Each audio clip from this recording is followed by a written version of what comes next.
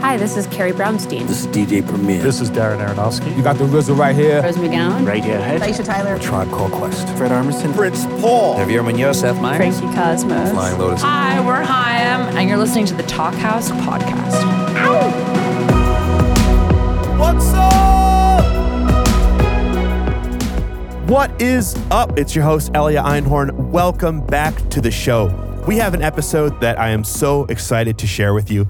Two singer-songwriter/authors, Jehnny Beth, lead singer of Savages, who has struck out wonderfully on her own, and Hval. Jehnny Beth has a fantastic new LP out, as well as a book of erotic fiction that's called Calm, which stands for Crimes Against Love Memories. I could think of no artist whose aesthetic so closely jives with Jehnny Beth's than Norwegian dark wave conceptualist Hval. She released an LP late last year and recently dropped the single Bonus Material. Hval's second book comes out later this year. Now, listeners, I need to tell you about the thinking behind this pairing. Not only are these two artists hugely conceptual, I'm telling you, their work comes with artist statements, but they are also somehow each quite visceral. In their music and books, they've each brilliantly dissected the multiplicity of sexuality, gender, violence, anger, identity, and love. As I was thinking about the intro to today's show, I kept thinking, who understands the darkness, the cerebral and conceptual elements that Jehnny Beth and Hval are working in better than Nika Rosa Danilova, a.k.a. Zola Jesus? Nika, welcome back to the Talk House. Thank you so much for having me. Nika has, of course, been on the show previously in conversation with Circuit des Yeux' Haley 4, and on the written side of the Talk House has opined about Bauhaus, conversed with Devin Welsh, he of Magical Clouds, pondered Olga Bell's work, and much, much more. The most recent Zola Jesus LP is 2018's Okovi Editions. Nika, where are you joining us from today? I am currently in the woods in northern Wisconsin. You've made your home there. You are leading the Midwestern Goth Charge. I'm trying. It's an exodus, it's an exodus back home. How have you been spending this time of social isolation? It has been pretty isolated, particularly being in the woods. Oh my gosh, I believe it. I've forgotten a lot of what socializing even means anymore. But, all the better. Yeah. Well, and I have to say, you have this amazing Patreon account, so we've gotten little glimpses into how you spend your time there. There have been some pretty amazing live stream concerts, some works in progress, some unreleased material. Tell me, how are you marshaling the strength and focus to be putting so much out there? Lack of choice? No. Yes. How am I? The artist's plight in 2020. Yeah.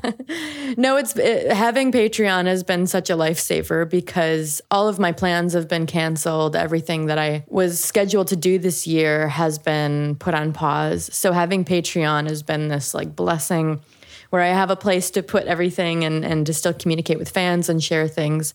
So I've been very grateful for it. Do you have any dates on the calendar, Nika, or are you holding off until we know a little bit more when things will reopen? Yeah, all of my shows that I had booked for this year, which weren't even that many, but they've all been slated to happen in 2021. So I guess gotta wait till next year.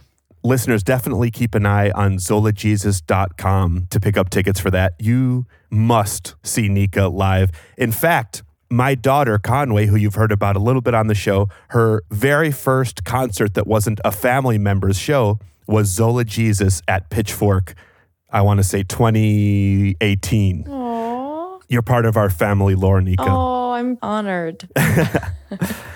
Well, again, I really felt as if you have an understanding of the approach of these artists more than almost anyone else. Now, first off, Jehnny Beth. Nika, did you ever see Savages play?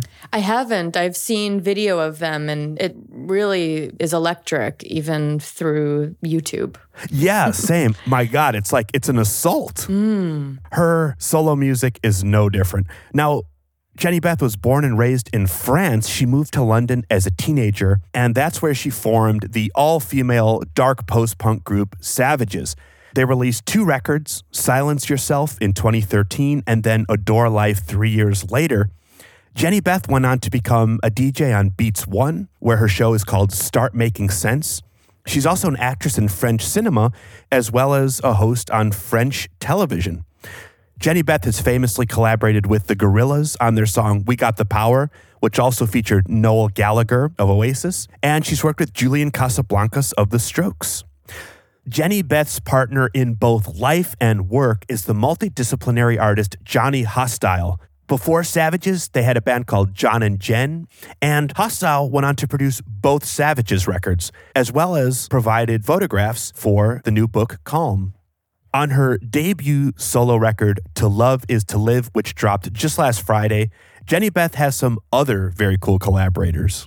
One of those collaborators was Idol's Joe Talbot, who listeners caught on the show just last month in a fantastic Q&A. But there are many more. Romy of the XX is also featured on the record. The Dearest Romy, who I toured with years ago, and was produced in part by Flood, who I've also worked with in the past. An absolute hero of mine. Flood is, I've never met him, but one of the first producers' names I knew as a little boy because of his work with Depeche Mode. Yeah, and you too. And Nine Inch Nails' Atticus Ross also lends production, which is as incredible as any of the work that he's done with Trent Reznor. This is a heavy-hitting squad. It's huge. From To Love Is to Live, let's check out the track Heroin. All I want is to go dancing with the devil. All I want is to touch you on every level. She's amazing. Gorgeous. It reminds me of kind of like late era David Bowie. Yes. Really groovy, but also kind of like spoken word. I find it really, really captivating. Her focus on words, which they talk about a lot in the following conversation, is really inspiring as someone personally who hates words. I'm surprised to hear you say that you hate words because your lyrics are gorgeous and heartbreaking and devastating. Oh, thank you. And seemingly very considered. Yes, but they don't come naturally, I guess. Ah, gotcha. But these two, Jehnny Hval and Jehnny Beth, are just wordsmiths, and I really respect that. It's rare. Nika, you mentioned that you've collaborated with some of Jehnny Beth's collaborators. I know that you are also a longtime friend and Sacred Bones family member alongside Jehnny Hval. Yes. When did you all meet? We met several years ago, I think when Jehnny signed to the label, and I caught a couple of her shows and had some great conversations with her. We really connected, and I just have so much respect for her craft and her vision, which I feel like is so unique. I just feel like what Jehnny Hval offers to the artistic landscape and the creative landscape is really brilliant. There have only been a few artists of the hundreds or maybe thousands that I've worked with over the years, both as a musician myself and then as a host, who I feel actually somewhat uncomfortable with because I see how fast their brain is moving and I cannot keep up. And Jehnny Hval is one of those artists. Do you know what I'm talking about, Nika? I completely agree with you. Yeah. The scope of her imagination is so wide and with so much depth and idiosyncrasy that it makes me feel like a fraud. That's it. That is exactly it. It's harrowing. It's truly harrowing. Yeah. Yeah. That's it. Well, Jehnny's first novel, Paradise Rot, is a poetic look at queer longing and coming of age. I read it because I was a fan of her music. I had no idea what it was going to be about. And I realized the power that she wielded lyrically in her songs is magnified on the page. It just gives her so much more room to roam. And she has an upcoming novel, her second, called Girls Against God. That drops in late November. And the publisher Verso released this amazing teaser, which I just have to read to you guys. Or Nika, do you want to read this? I would love to. A coven of witches curse contemporary Oslo. A group of schoolgirls get lost in a forest. A time-traveling Edvard Munch, the Norwegian painter behind the scream, appears in 1990s Norway. and joins a death metal band. Closely followed by the teen subject of his painting, Puberty, who has murder on her mind, awful things happen in Aspic. Jehnny Hval's latest novel is a radical fusion of queer feminist theory and experimental horror. I am so fucking here for it. Me too. Jehnny's also been working on new music.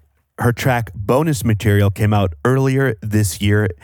Of that, she says it's an Or do you want to read this, Nika? Do you want to read this? Yeah, sure, yeah. Jehnny has just released a new track called Bonus Material, which is a gorgeous, ethereal musing with saxophone. Yes, saxophone. She says it's an unfinished track about unfinished substances leaking into one another. Trash practicing love. Well, I don't hear any trash on that track. Believe you me, I just hear a nightingale with a saxophone. With a saxophone. Let's take a listen.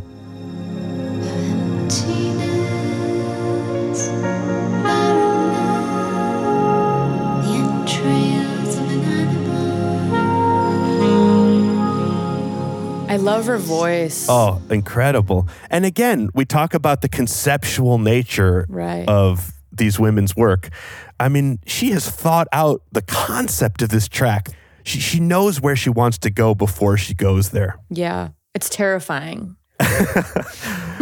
Are we intimidated? Slightly. Yes. Now, the two Jehnnys had a very open and frank conversation that I could have listened to for another 3 hours.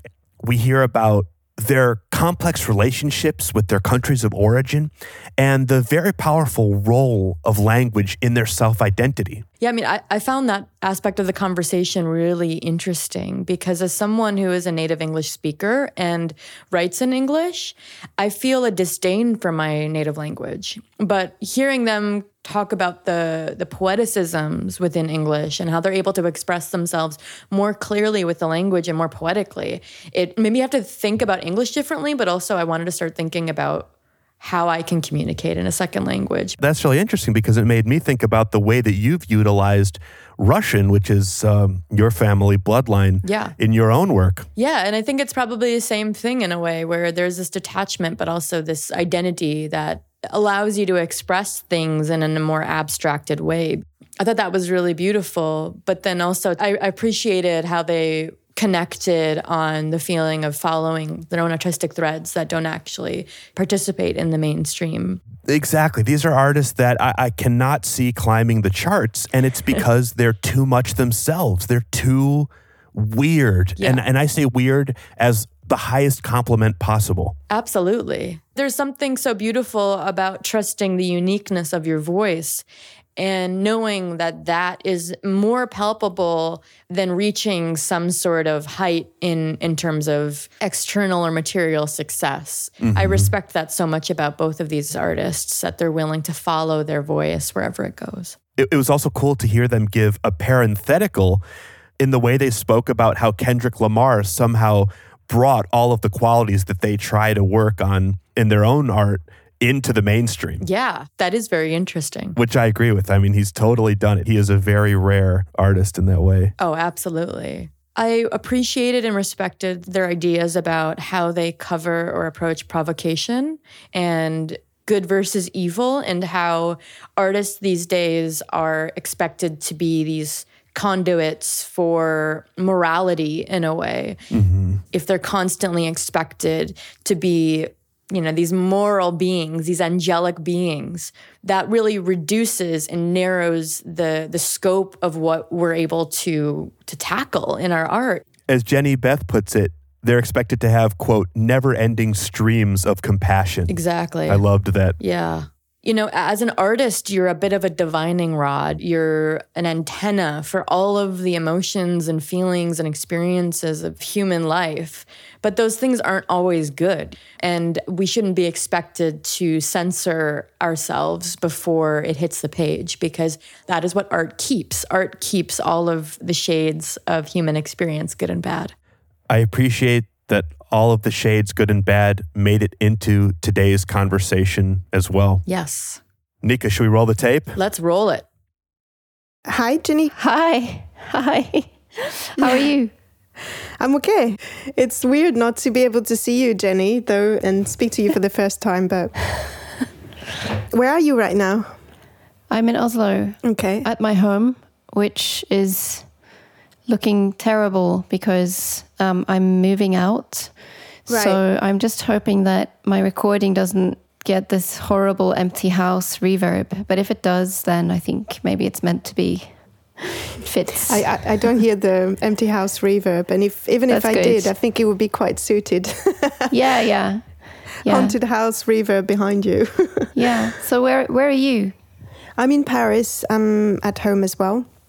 Mm-hmm. And I've been here for a few months now since quarantine started here in Paris, in France.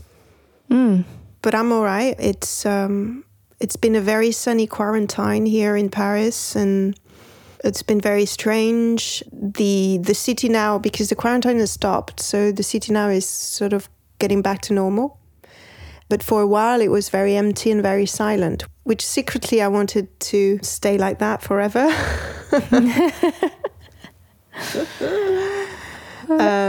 Empty city, clean city, and quiet, and everyone was sort of keeping their distance, and which felt really nice.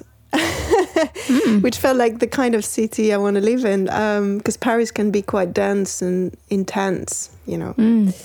I've only a few times had a really good time in Paris. I mean, I've only been visiting, but sometimes it's been like way too intense for me. Yeah. But I've heard from people I know in Paris, and it seemed very different from here because we've never really been, like there's been no real quarantine here. Unless, I mean, if you've been sick, obviously you've been isolated.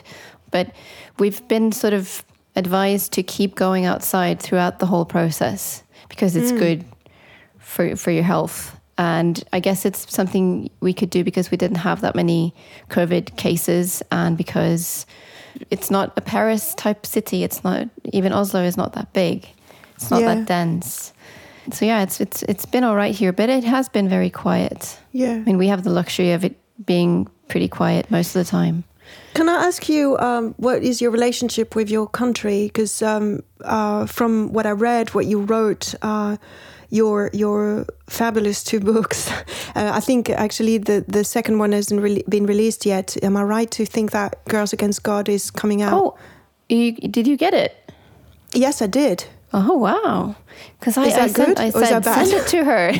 So that's fabulous. You're fully updated. So, yeah, I mean, I have a complex relationship with my country, don't we all? Yeah. So I always wanted to really, really get away from where I grew up and maybe just, in the entire Scandinavian zone, which I did.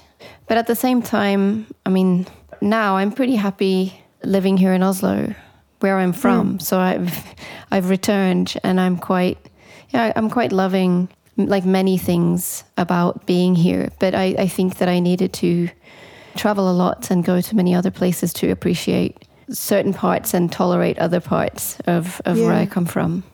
Why do you think was this need to escape initially?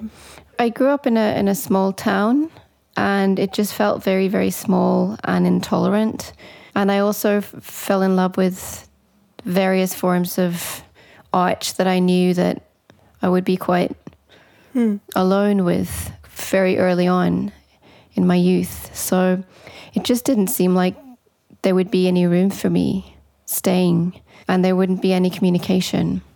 Also, I had a complex relationship with language, which is why it's so interesting for me to read the translations of my work, because I have written these books in Norwegian, and then they've been translated. Yeah. And it's just been a real challenge to find my own writing voice in my own language. That's really interesting. Yeah.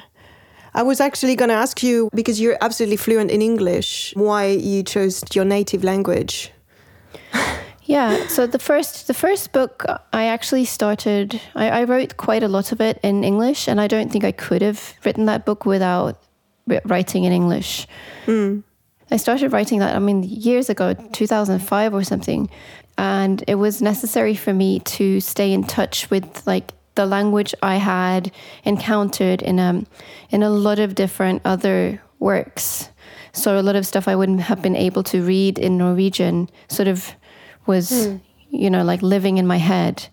Ways of communicating, ways of using language that I didn't know could exist in my own language because I'd been away for so long. So I started writing it in English, and then I sent it to a publisher, and they just told me there are no publishers who can work with English text in this country. And my first editor also told me that even though you can speak English pretty well, it is your second language. Your English is actually not that good. As a writer, there are so many things I didn't understand. I don't know if he was 100% right about that, because I love to read books written in English by people whose, English is second language. But I guess, he was half American, so it seemed like a valid point. So I struggled with writing that. But when I wrote the Girls Against God book, which was much later, I had a lot of fun with the Norwegian language. And because I was writing about Norway and Scandinavia, I felt like I was almost turning Scandinavia into like some kind of Austria, the repressed, the repressions of an IKEA country or something. It just felt right to use my Norwegian voice. But by then I was more comfortable with it. So yeah, it's taken me a very, very long time to sort of learn to express anything in Norwegian. But you are writing in your second language, or one of your languages. I really connect with what you're saying about language. I think similarly to you, I think that's why our paths are quite... I don't know whose idea it was to get us together, but it was a great idea. Because I think there's a lot of similarities in what you're saying and your trajectory so far that I can relate to. Like, especially, I grew up in France, in a city that wasn't too small, but it was like a university city. And I was able to see gigs and have access to some kind of culture, but it was still very regional and regional-minded, if that makes any sense. And especially growing up with questions about, my own sexuality, I didn't want to be conditioned by my education, and I felt that there were some things that I couldn't express as a kid or as a teenager. So escaping, I really relate to that, because English, the language, was the first form of escape, because it was a language my parents didn't speak very well. It was the language of rebellion, because it was the language of punk music. And it was the first and the only language I learned to sing with. So when I was 8 years old, my parents introduced me to a teacher, like a music teacher. Who was a jazz sort of genius pianist. And he was incredible, this incredible Spanish man, actually. And he would teach me to sing all those jazz standards and teach me how to play them on the piano. Oh, wow. And every Saturdays, I have great memories of that. I remember food and music Saturday afternoons. Yeah. And so English became the singing language, and so I started writing my own things in English and be creative with that new language, which was why also I got good at it quickly. I know in Norway or... you have English pretty much, it's more accessible, it seems, or it's on TV. It's in France, it's nowhere. There's no... They're very protective here with the French language. Yeah. We don't really use English words in our own language, or the Academy of French, language is very... careful on media, etc., to replace every English words by a French equivalent. And so I felt that English was sort of a language that could be, I could express myself and I could become someone else. So I sort of shaped a new personality with a new language. And when I went to London for the first time at the age of 15, I fell in love and I knew I was going to live there. I finally settled there completely at 20. And all my 20s from then on, I stayed in London, and I lived there and I became who I am now. And it's part of because I was able to have a clean slate in a way. You know, I could speak to someone, but they wouldn't be really aware of where I was coming from, what was my background, which you usually, you know, you can guess quite rapidly when you speak the same language and you come from the same country, you know. You could say, oh, you're from the south, you're from the north, you're from... But when I was in London, nobody could tell. And I felt that was very liberating. Yeah. I remember when I moved to Australia, which I did in 2000, maybe because I was doing music, I would always adapt to the people's accent, like other people's accent. Yeah. And I was living with a bunch of people from southern England, I think, like Brighton area. And I spoke kind of like them for a while. I didn't even kind of notice. And then later on, I lived with Australians and got this kind of Australianish accent. But it was just marvelous that nobody could tell where I was from. Yeah. Sorry for interrupting, because I want to hear the rest. No, absolutely. No, absolutely. I was thinking about what you just said. I think it's, especially when you're an artist, I think, I don't want to create cliches, but I think, you know, the 20s, you know, when you're 20 to 30, I think you're shaping your artistic identity, you're trying things and failing. I mean, you keep failing after 30, of course, but you know what I mean? It's like this sort of first attempts, and all these attempts are shaping who you become and what you want to say. And I felt that I didn't want to be determined by education, social class, or religion. And it was about putting down those walls that I had, that are necessary maybe for when you're growing up as a kid. And education is necessary, or, you know, but the fun of the 20s is to break them down, I think. Yeah. And then you return to them afterwards, but a lot of people return to it all afterwards. Yeah, and that bit that you just said really spoke to me as well, because going back, and I wanted to ask you, at what point did you feel, I'm going to move back to Norway? And I mean, I'm sure it was not all conscious straight away, but were you feeling unhappy, fragmented, or why did you need to go back to the roots, basically? So I lived in Australia for 4 years. I finished a bachelor and I did this transitional year and I applied for a PhD. I did this kind of very quick, like I could sort of see my future. I was going to have a PhD in, I don't know, creative writing, or like, I didn't quite get there, which means that I moved back like just as I got into a PhD, and I even got a scholarship. To my mom's horror, I moved back just when, you know, something was worthwhile, because my parents felt like they were very far away. I mean, that's probably much more noticeable when you are the parent than when you are the child. Because I just found, because I'm moving house, I just found this amazing folder. My mom had saved this folder of printout versions of every single email I sent to her while I was in Australia, because that's what you did in those days, you know?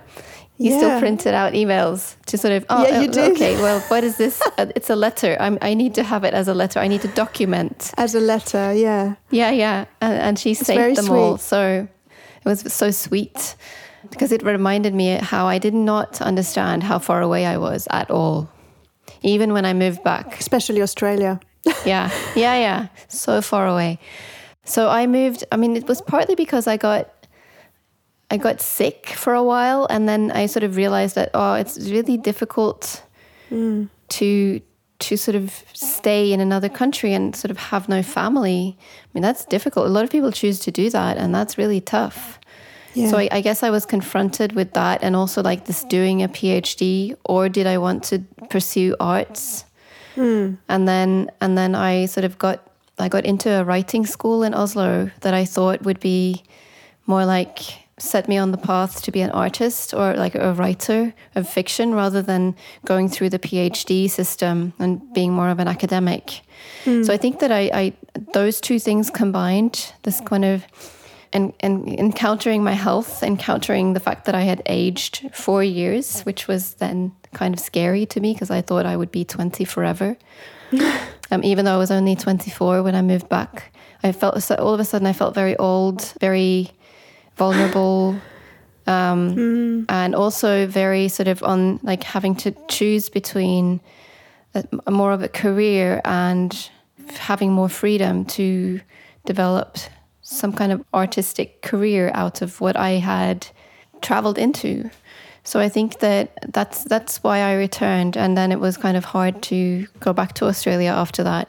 So I sort of left. I have two lives, and one ended at 24, I feel. There's one part of your book on, let me know if I'm wrong, but there's this moment where you imagine the life that you have left continues on, and it continues parallelly to the choice you've made. So the choice you haven't made is still a reality that carries on. So you're still back there in Australia, becoming a teacher. Yeah, the idea that time sort of goes on. I mean, I think that still is very strong with me, that you don't leave.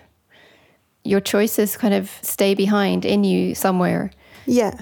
I mean, maybe that's very sentimental and unproductive, but I think that unproductive is kind of a very positive aspect of life. I've had those thoughts when I was a kid, when I would be walking down the street and choosing to change pavement. And I would imagine that the me who didn't choose to change pavement was still walking on the other side of the street. Yeah, I can relate to that a lot. All those like parallel Jennys. Well, we are now too, in name. Yeah, and it's the idea that you're leaving a trace everywhere you go, you know, and I quite like that idea. Don't know what to do with it, but I like it. It's enchanting. But you've also returned. So you're in Paris, which means that you have returned as well. Do you live there when there is not Corona times? Yes, I moved back, I think 3 years ago, a little bit more than 3 years ago now. So I spent 12 years in London, and I was at the end of the tour I did with my band, Savages. And I was also touring with Gorillaz around the world, and it felt at that point, I think everything was fine. I was having a lot of fun. I was doing a new radio show for Apple Music. I was meeting a lot of people doing that, and I was traveling with Gorillaz, and I was having a good time. But I think I felt quite unhappy after, the end of the touring with Savages, and there were some, difficulties I was facing within myself, I think, that were getting bigger and bigger, that I couldn't really escape. And they were preventing me from carrying on just the way I usually did, So I hit that point and then instinctively moved to Paris. I mean, my partner, Jehnny, was already in Paris. He'd moved there 2 years before, so I was in London, he was in Paris. He'd got a studio here in Paris. So because I wanted to write new music, it felt, okay, I'm just going to move to Paris. We're going to move together again and work, with this great facility we have. And so there was like those practical things. But then I got into therapy, and I got into therapy in my French language, my native language, which I didn't really think about at first. But when I did the first session, I realized I'm speaking French about me. And it was so weird, because I felt suddenly I was using a language I left behind, and it was the language of my 17 years old, of me when I was 17, or because I didn't really spoke that language that much for more than a decade. And I always referred about me or had deep conversations in English. French had become this sort of secondary old language from the past, and even when I was going back to Paris or to France to see my family, I had an English accent. It was very pathetic, but there were certain words I couldn't say anymore in French, because I had abandoned it so much that I didn't want to have anything to do with it.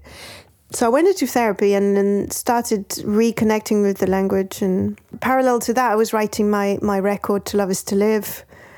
in English, because singing for me is really English, and I'm sure for you too. But but then I was writing my book as well, Calm, and that I wrote in English, and I'm writing like another, probably a next book. I don't know exactly what it is now, but I still write in English. I still think it's a great, I'm not there yet. Like you, like to go back to being creative and really deep into my native language, but I think I felt fragmented. I felt there were parts of me that were not connecting anymore. There was the artistic me, the artist, the stage performer, and then there was me at 15 years old who went to London for the first time, and those two people were not communicating, and I had left behind my family. Like, I rarely saw my parents. So I think there was unhappiness, and sometimes unhappiness and friction is important. I mean, it's useful when you're right.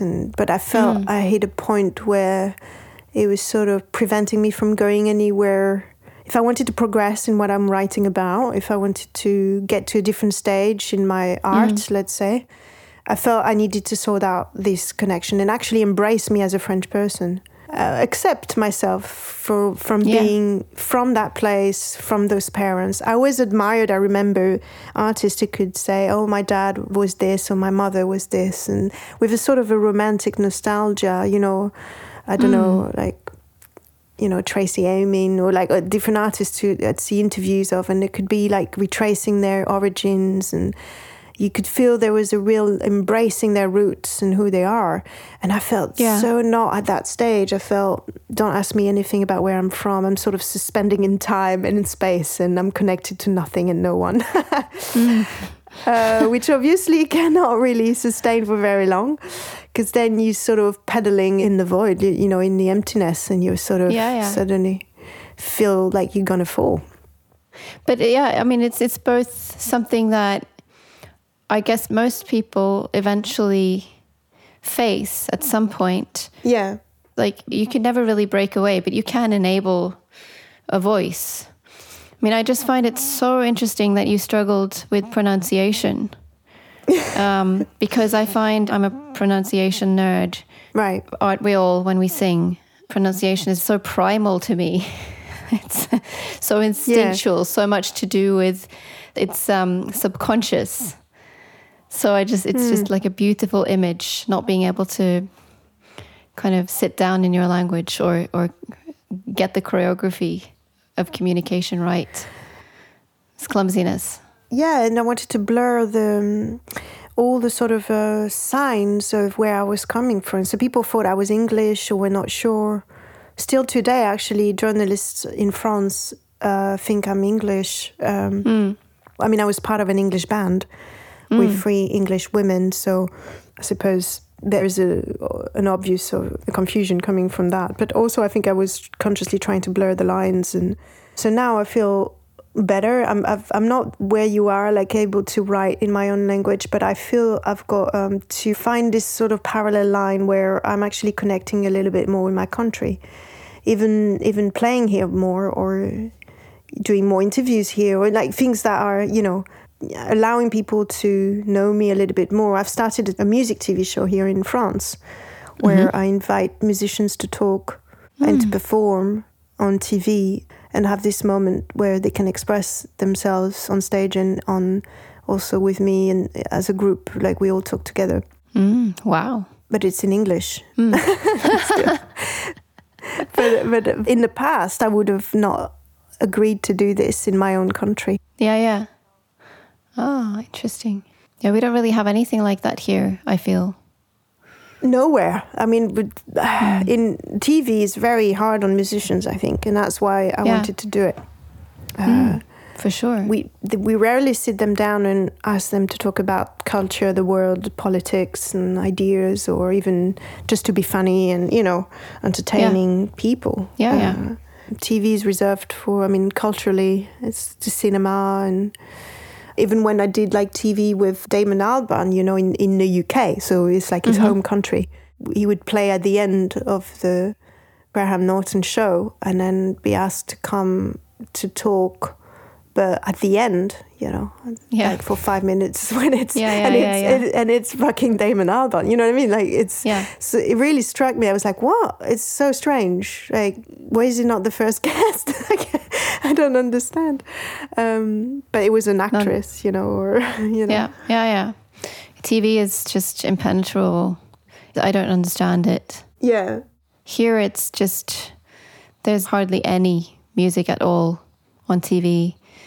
And when you see people talk, it's almost as if it's social media, or it's like not even as clever as social media. There's a lot about, there are sometimes shows made about musicians, but it's all this kind of fandom, celebrity culture. Even if it's not on a scale like, with American artists and fans, it's still presented through that language. And this language I don't understand. That's one of the things I really struggle with being an artist in a field of work that contains live shows and appearances and being like slightly more visible than if I had been a writer of unpopular books and that was it. Because that is what I am when I'm a writer. But when I'm doing music, I'm seen by more people. And I'm not the kind of person who's very sort of comfortable with that. Because like in one way or another, it's a reminder of that. It's a mix of something very genuine that we all miss right now, which is, coming together. Yeah. And the incredible power of that. But also this kind of the way that the industry has sort of made it into, like, formed it into a celebrity culture rhetoric that I find very difficult to deal with. Even more, actually, when I'm confronted with other artists, which is probably why I've never tried to speak with you when we've played the same festival, because I'm always running away from other artists. Oh, I'm quite the opposite. I run to artists a lot. Oh, that's nice. Because I feel that they are my family and they are the only people like actually feeling very comfortable with. So nice. They're the people who give me hope. And that's partly why I wanted to do the TV show, because sitting down with artists and hearing them talk, it just makes me happy. Yeah, it is a family, for sure. I mean, that's a really sort of a beautiful idea that I wish, I'll try to learn from you.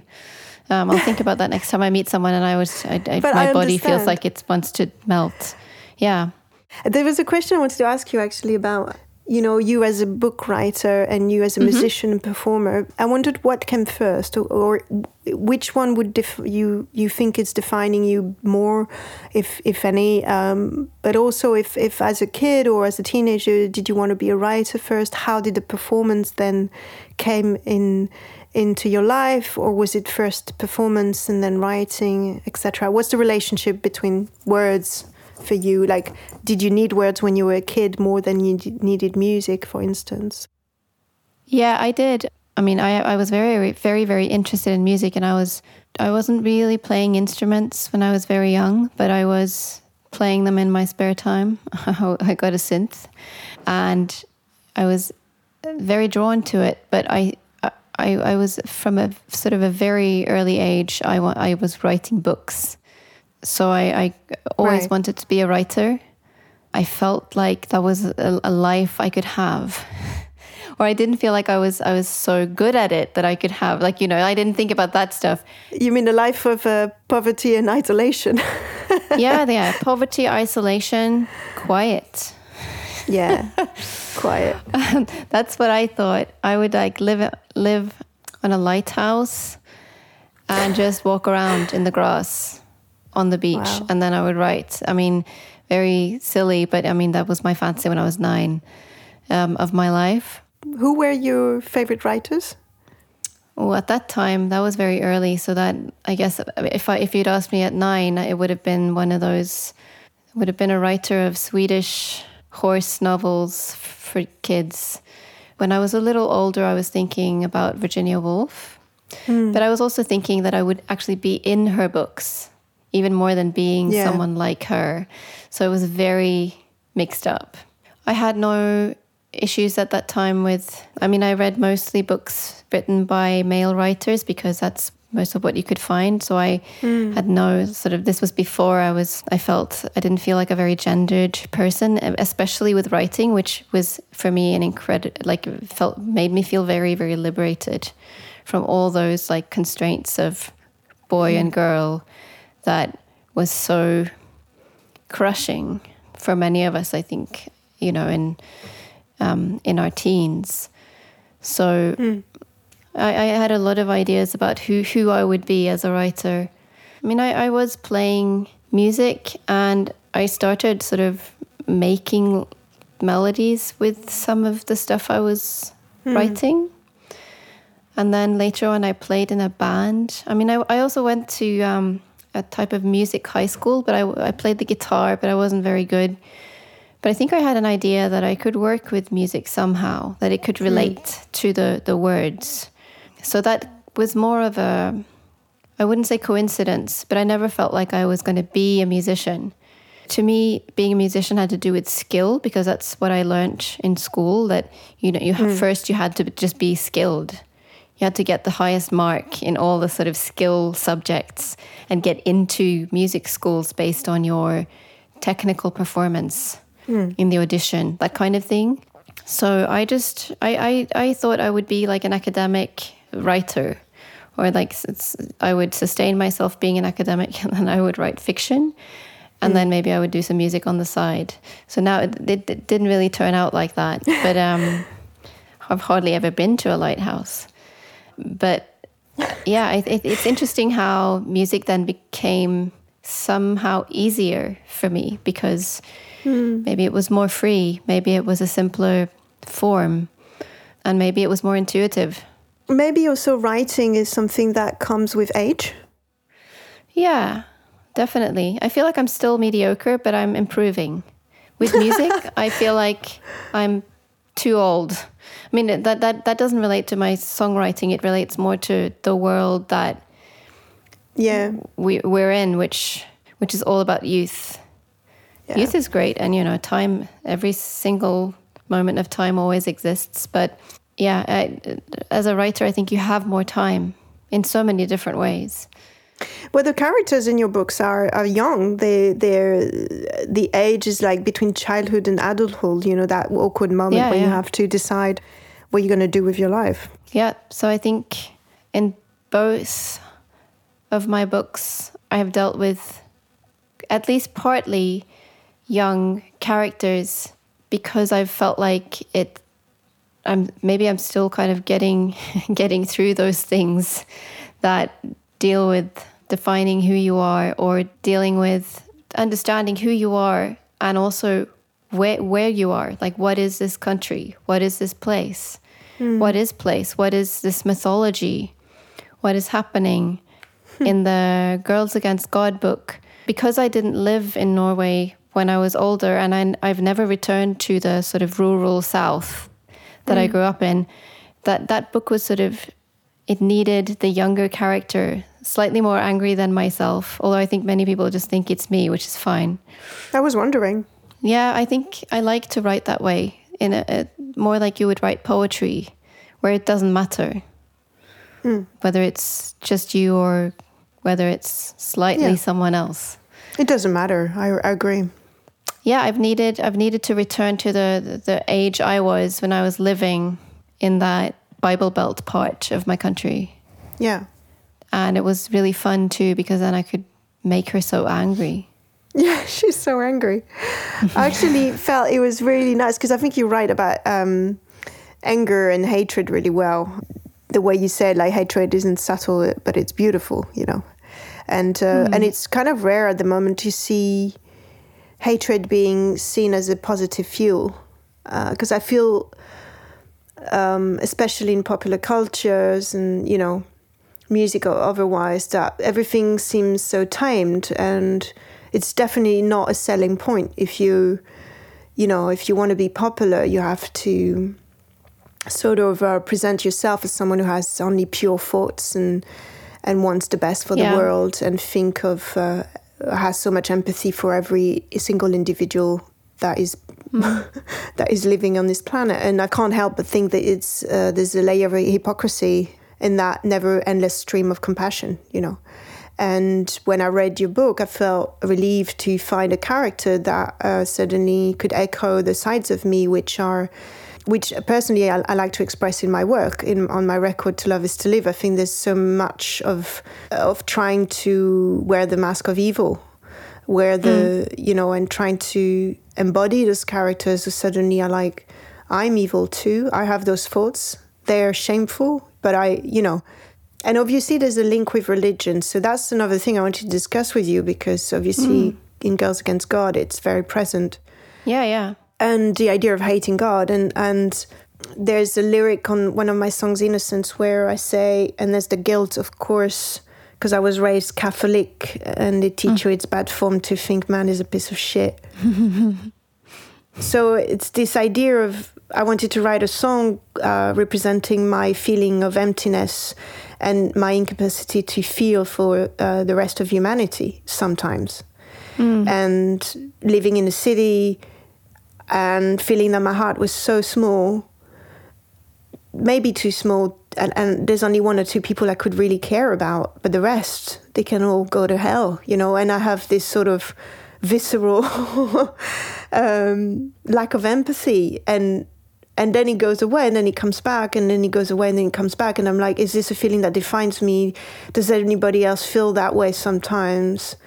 Like a sort of disgust, like even physical, about humanity, And the guilt, of course, of feeling that, because I was raised with these ideas of charity and compassion and caring for others, and this sort of also pressure of today's times, I think, to, as a performer, as an entertainer, as a front person, to care for every single person in the room when you're performing, which actually I do believe I feel at those moments when those people have come to perform for me.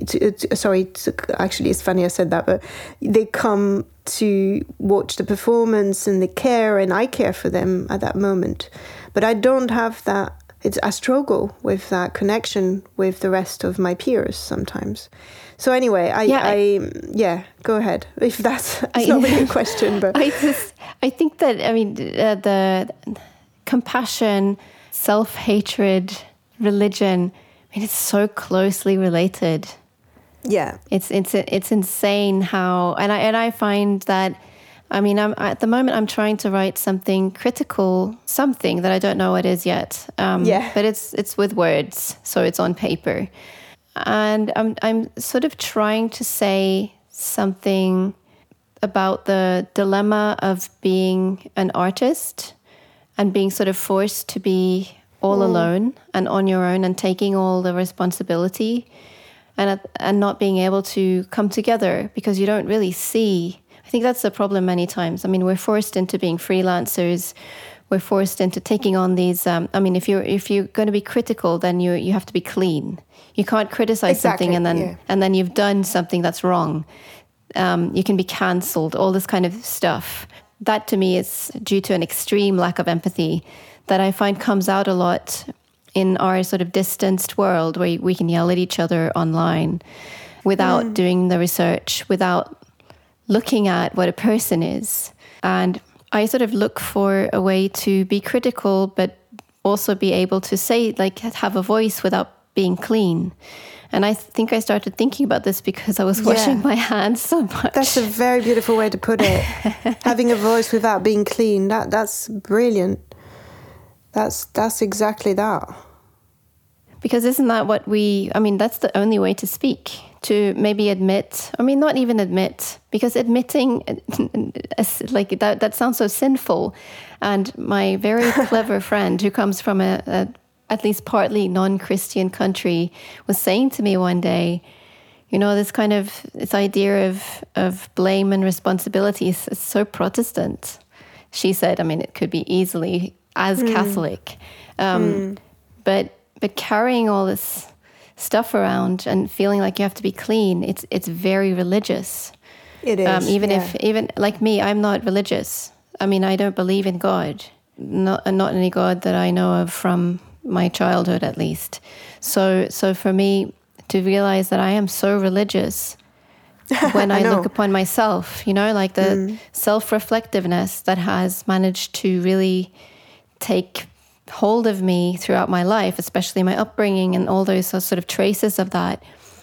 That view, I think, is really necessary to really look at if we are to succeed in any sort of coming together when we're so separate. I don't know if there's a way, but I'm trying to write something critical. I don't know what it will be. The idea of the sin is what your friend told you, and it's something that I've been thinking about quite a lot. And there's a song on my record called "We Will Sin Together," which people sometimes think I say "we will sing together," which I quite like that twist. Yeah, that's lovely. But the idea, I think, is to say that there's no right or wrong. There's only in and out, in the sense of there's no living without being wrong, and which connects with what you said about having a voice and not being clean necessarily. Because for me, that's what you require from politicians. But that's not what you should require from artists. And I think sometimes because maybe of this sort of shift into stardom or celebrity, which politicians have embraced, and that is also very present in the art world and music especially. For sure. Too. I think suddenly we're forced into that sort of being under the scrutiny of morality and, and who are you to say this? And you can't be a thinker without being sort of looked at with a massive enhancer and being criticized, as you said, for having a voice and not being perfect. And that's why I always felt that stardom and being a star is not for me, because I think with that comes a responsibility. I don't know if that's the right word, but more like a pressure to always pretend to be on the good side of the fence. And that for me is completely, every pores in my body say no. I cannot I cannot pretend, be in front of you and pretend that I only have pure thinking, and I'm full of contradictions. I'm a human being. I'm full of it's complex what's going on, and maybe that's why the art I create is maybe more difficult. It's not difficult, but it's more. You can't reach those sort of summits of popularity because it's complex. It's showing complexity. But Absolutely. Saying that, there were records that were showing a certain level of, that were layered, which went really big. And that's why I was really happy with Kendrick Lamar releasing To Pimp a Butterfly, because I felt that was the sort of record that was layered, that was complex, that mixed genres, that was free. And it's found its massive audience. So yeah. And I felt suddenly I could, like when I was 10 years old or 8 years old, and I was a big fan of very popular bands like, I don't know, Aerosmith or like something ridiculous like that. But when you're 8, you're into big, bands and U2 or, And suddenly I could again be part of a popular movement. I'm at Coachella and I can go see the headliner. And it felt great. It felt, oh, thank you, because I suddenly I don't have to like this sort of obscure band because that's the only thing that, that speaks to my soul.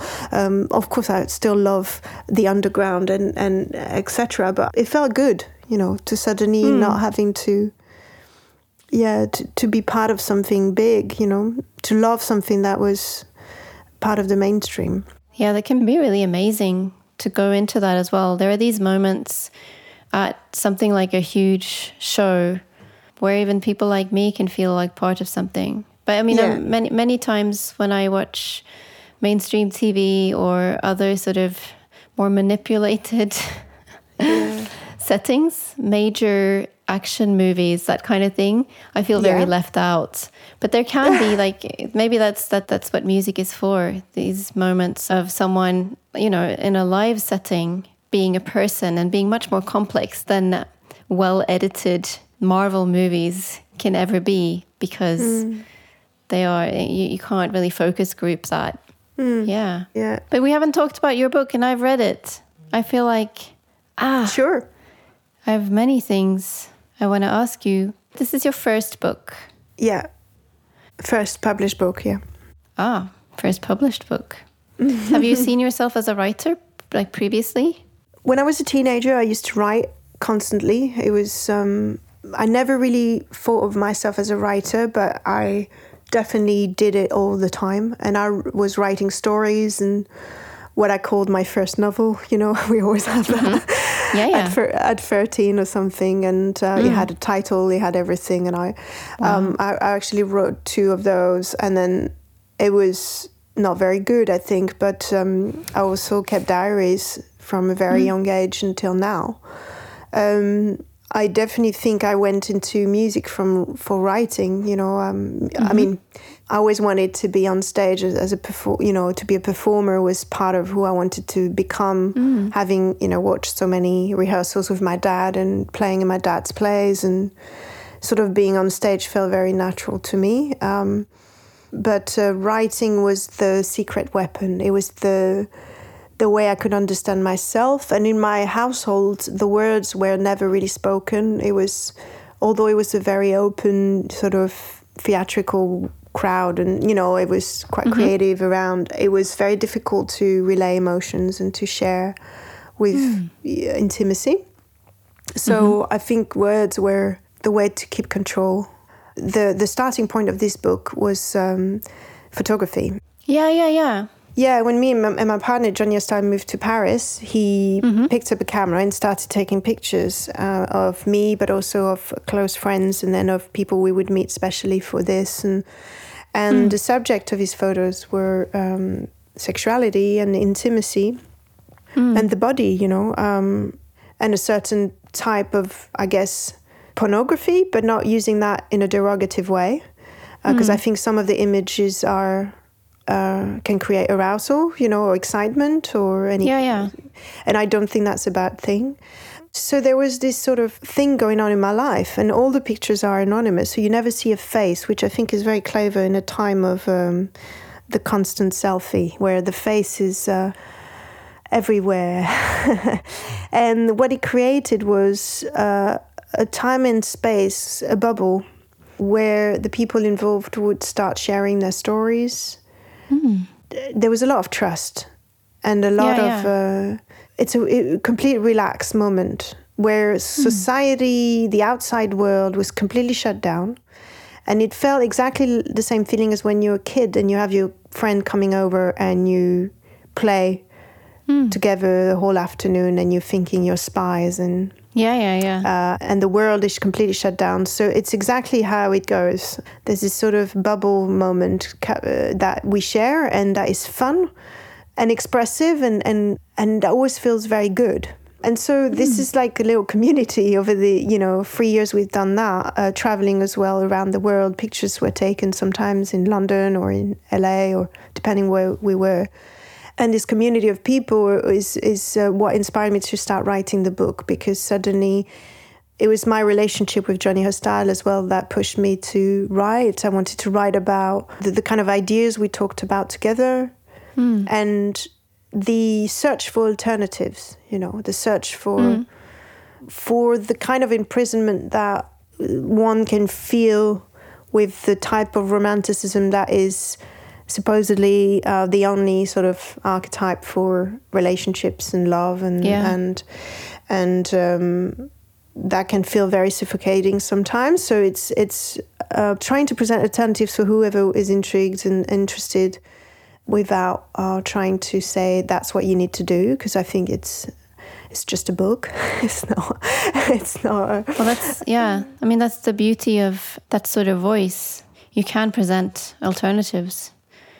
And they don't even have to be alternatives. They can be concrete. Like, they don't have to be like, this is an alternative to. You don't have to be necessarily as angry as my character. You can be more explorative, like in your stories. Because I find that your book, on the one hand, it's got little narratives, but they also sort of create within themselves, like they relate very, very much to questions about sexuality, but they also relate to questions about imagination and also the images create also then this nice dialogue that kind of, for me, relates to the writing perhaps, but also just like the shapes and forms of language. So when I was talking about pronunciation before, one of the images from the book popped up in my head for some reason. I find that they relate to language and even singing very much. I don't see the images as being faceless. They're more like you can be, or you can join them, you know. It's like a body that you can link with or not enter, because that sounds very, in this context, it sounds very, not obsessive, but objectifying. But I mean, like it's an entry point to the imagination, which I find very sort of musical.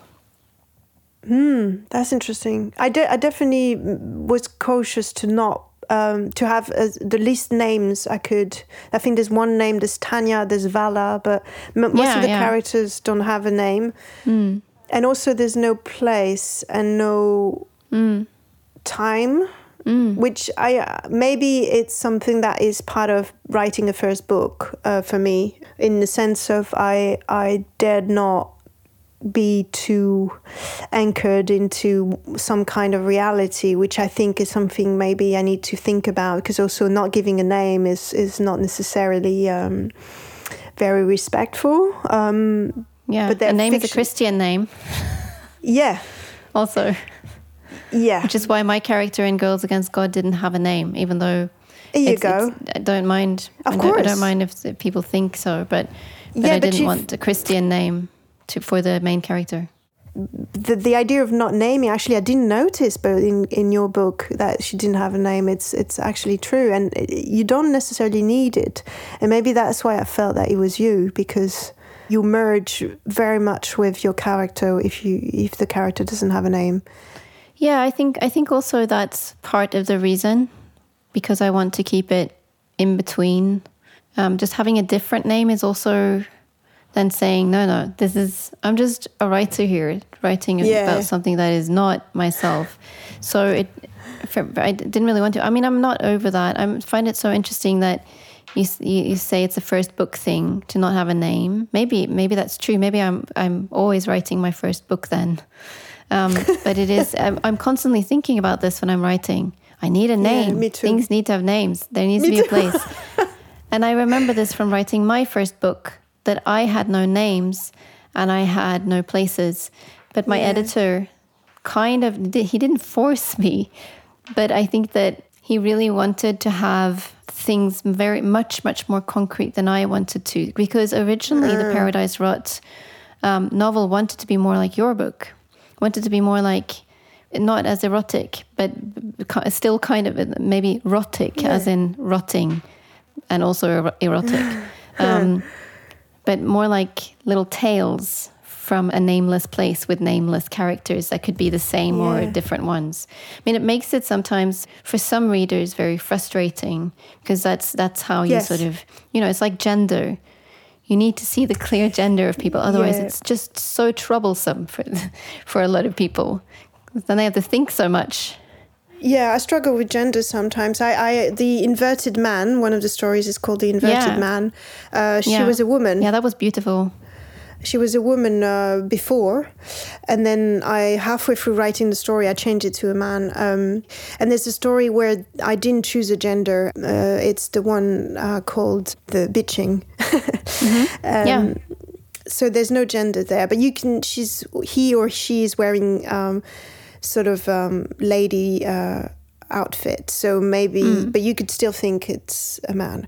But for The Inverted Man, I was sort of writing the inverted woman, and then I figured that because this story was specifically about trauma, childhood trauma, then tagging along with you and shaping your sexuality and how your journey with that as an adult, I felt that was something that had been written a lot about, maybe more about women in the sense of traumatic, sexuality and, struggling with sexuality. And I felt that writing about that from the point of view of an heterosexual man maybe was helping a little bit more at breaking some of the perceptions of what an heterosexual man struggles with, or or never struggles with his sexuality, or could never have this sort of traumas or things to deal with, or things to solve, or a battle with his own sexuality. I think that's more like the point of view of the victim is more the woman or the homosexual man, or Yeah. So that's why I changed it. So the choices of gender was something I had to think about, but that you don't want to think about. And it really changed the point of view of your book, Paradise Rut, to think that you didn't want initially a place and a name, etc., and make it a little tale, because there is a tale element to your story for sure. It sort of stays in my mind as a place, and it's a place I can still visit, if that makes sense. Like the brewery is a place I can go to in my mind now, and I can see the wood and the maybe the damp and the mushroom in the bathroom, and I can see the place, and I love the books where it can be anchored somewhere like this, where you've lived by reading it. Yeah. I always intended to have the place, like the house, to be as strong and present. It was more the name of the city, the name of the characters, and like this. Yeah. It was mainly the names and clear genders. I remember being very embarrassed when I had to invent names, because I always wanted to take them out. But I don't think it matters so much now. Yeah, I think it has to do with where I was at as a writer, and I guess it felt like names expose something, regardless of what they are, regardless of whether you know someone with that name or not. It's not about that so much. It's about, I named this. So, God gave names to all the animals. It feels godlike. And I don't want to be godlike as a writer. I guess I want a different role. So it has to do with those things, I think. With the inverted man, I kept thinking of the tarot card, the Hanged Man, of course. Because you can get it inverted in a tarot reading. Yeah, I dealt a lot with these archetypes for my album of last year, because I was going to do this cover art with an artist who would draw some kind of freeform tarot cards that were included in the LP cover, and you could push them out of perforated paper, so you can sort of use them, but there were only 8, one for each song. So I had to find 8 different cards that she could then transform into other more liberal cards. Yeah, so ever since I've been thinking of tarot cards a lot. So they appeared when reading. And also, I guess, because of the images, the photos. But the ending of The Inverted Man is really beautiful. This other character that is just appearing, this woman, right? Or is it? Yeah. It's, the idea, I mean, I don't know.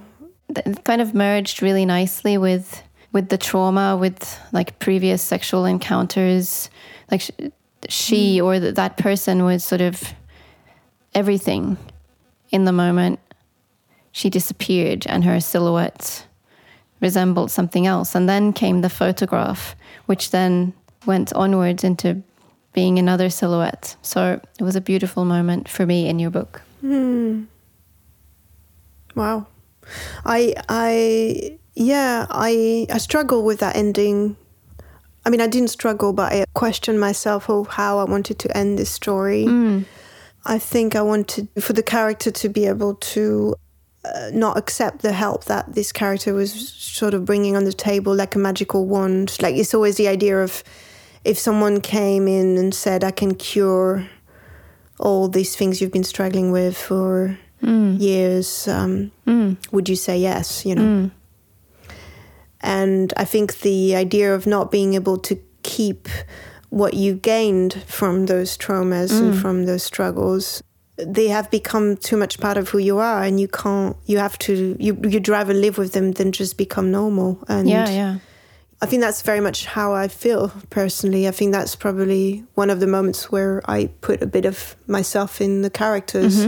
But then the character fades away in the sort of heated pavement, and the waves of that heat is sort of shaping the silhouette into as if the silhouette was upside down.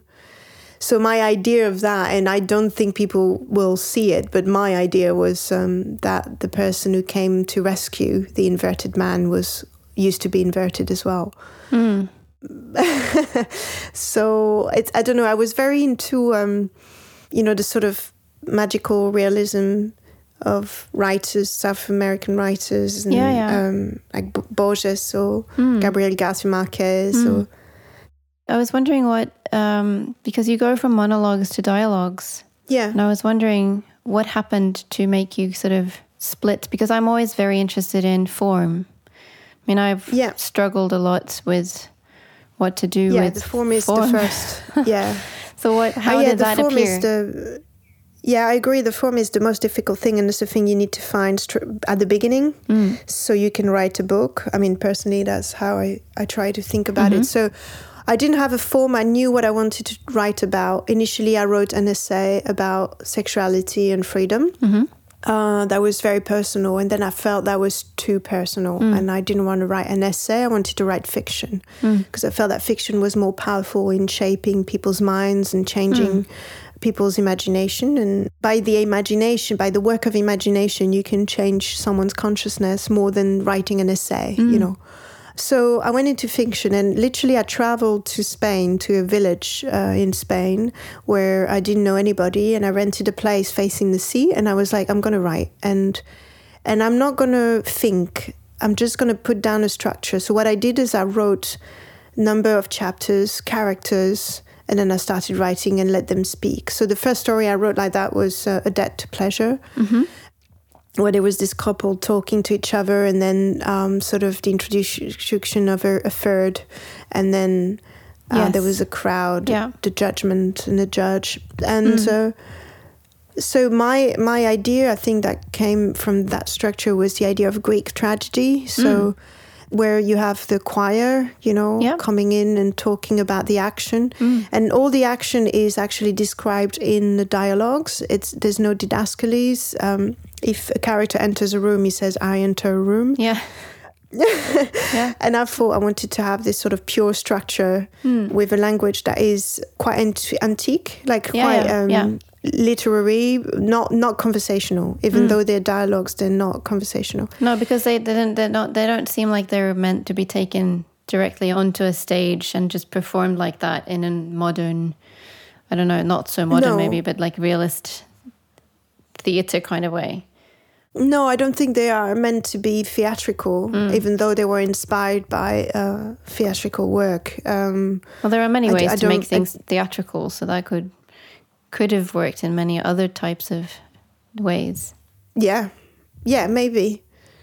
But that was the starting point. And then I started writing more dialogues, and then monologues came in after that. And when I finished writing this book, I was in Greece. A friend invited me there in a house in front of the sea. And there was no electricity and no heating. And it was summer, and it was sort of a very rustic life. And I was writing all day and then seeing my friend in the evening. And then she told me, on Friday, or I can't remember the day, but they are showing Oedipus in the Greek theater. Oh, wow. Like half an hour drive from here. Would you like to go? And I was like, my God, this is crazy, because it's the ending and the beginning sort of connecting together. So we went to see Oedipus in this antique, absolutely beautiful amphitheater on open air. Wow. And I felt, it was the perfect closure for finishing the book in that context. Oh, amazing. Voila. We've covered so much. It's been great. Yeah, so amazing. I feel like writing now. Yeah, me too. And well done for whoever thought about bringing us together, because I think it was a perfect match, and I had a really good time talking to you, Jehnny. Yeah, likewise. Yeah, and I love reading your books, and I feel very so much connection. So I'm very happy. Hope we can meet in person. Yeah, because I have a lot more to ask you. Oh, please, anytime. Well, thank you so much. Yeah, thank you. Pleasure. Take care. Bye. Take care, Jehnny. Bye-bye. Jehnny, Beth, Jehnny, Hval, thank you so much for joining us here on the Talk House podcast. Listeners, make sure to check out Jehnny Beth's To Love Is To Live LP and book Crimes Against Love Memories. And while we're waiting for Jehnny Hval's next book, definitely pick up Paradise Rot. I want to remind you all that the only place you are able to see Zola Jesus perform live in the year of our Lord 2020 is her Patreon account. I also have an exclusive store on Patreon where I offer handwritten lyrics, t-shirts that aren't available anywhere else, signed prints, and a bunch of other things to help pay my bills while all my work is on pause. Yeah, totally. But yeah, also you can check out a bunch of the stuff that I've done for Talk House, such as my podcast conversation with Sir Keith Dizier, and I've written some reviews for Bauhaus, Tricky, Tim Hecker, and many more. You can look at that over at talkhouse.com. While you're there, check out Jehnny Hval's talk on Bjork's Volnikura, as well as our column, The Way We Get By, featuring Jehnny Beth, and why she reads a million books at the same time. And as always, when you're at the site, check out the events tab. The day that this episode drops, that's Thursday, June 18th, we'll be hosting a Talkhouse podcast live on Insta convo between Bartees Strange and Fusilier at 6 p.m. Eastern.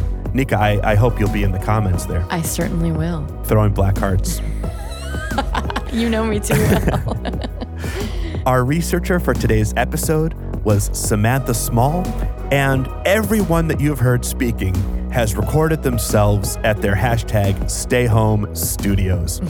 Our producer is Mark Yoshizumi, and the Talkhouse podcast theme was composed and performed by The Range. Nika Rosa Danilova, a.k.a. Zola Jesus, I hope you'll join us again on the show sometime soon.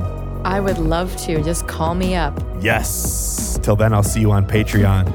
See you there. Till next week, I'm Elia Einhorn. Peace. And calm.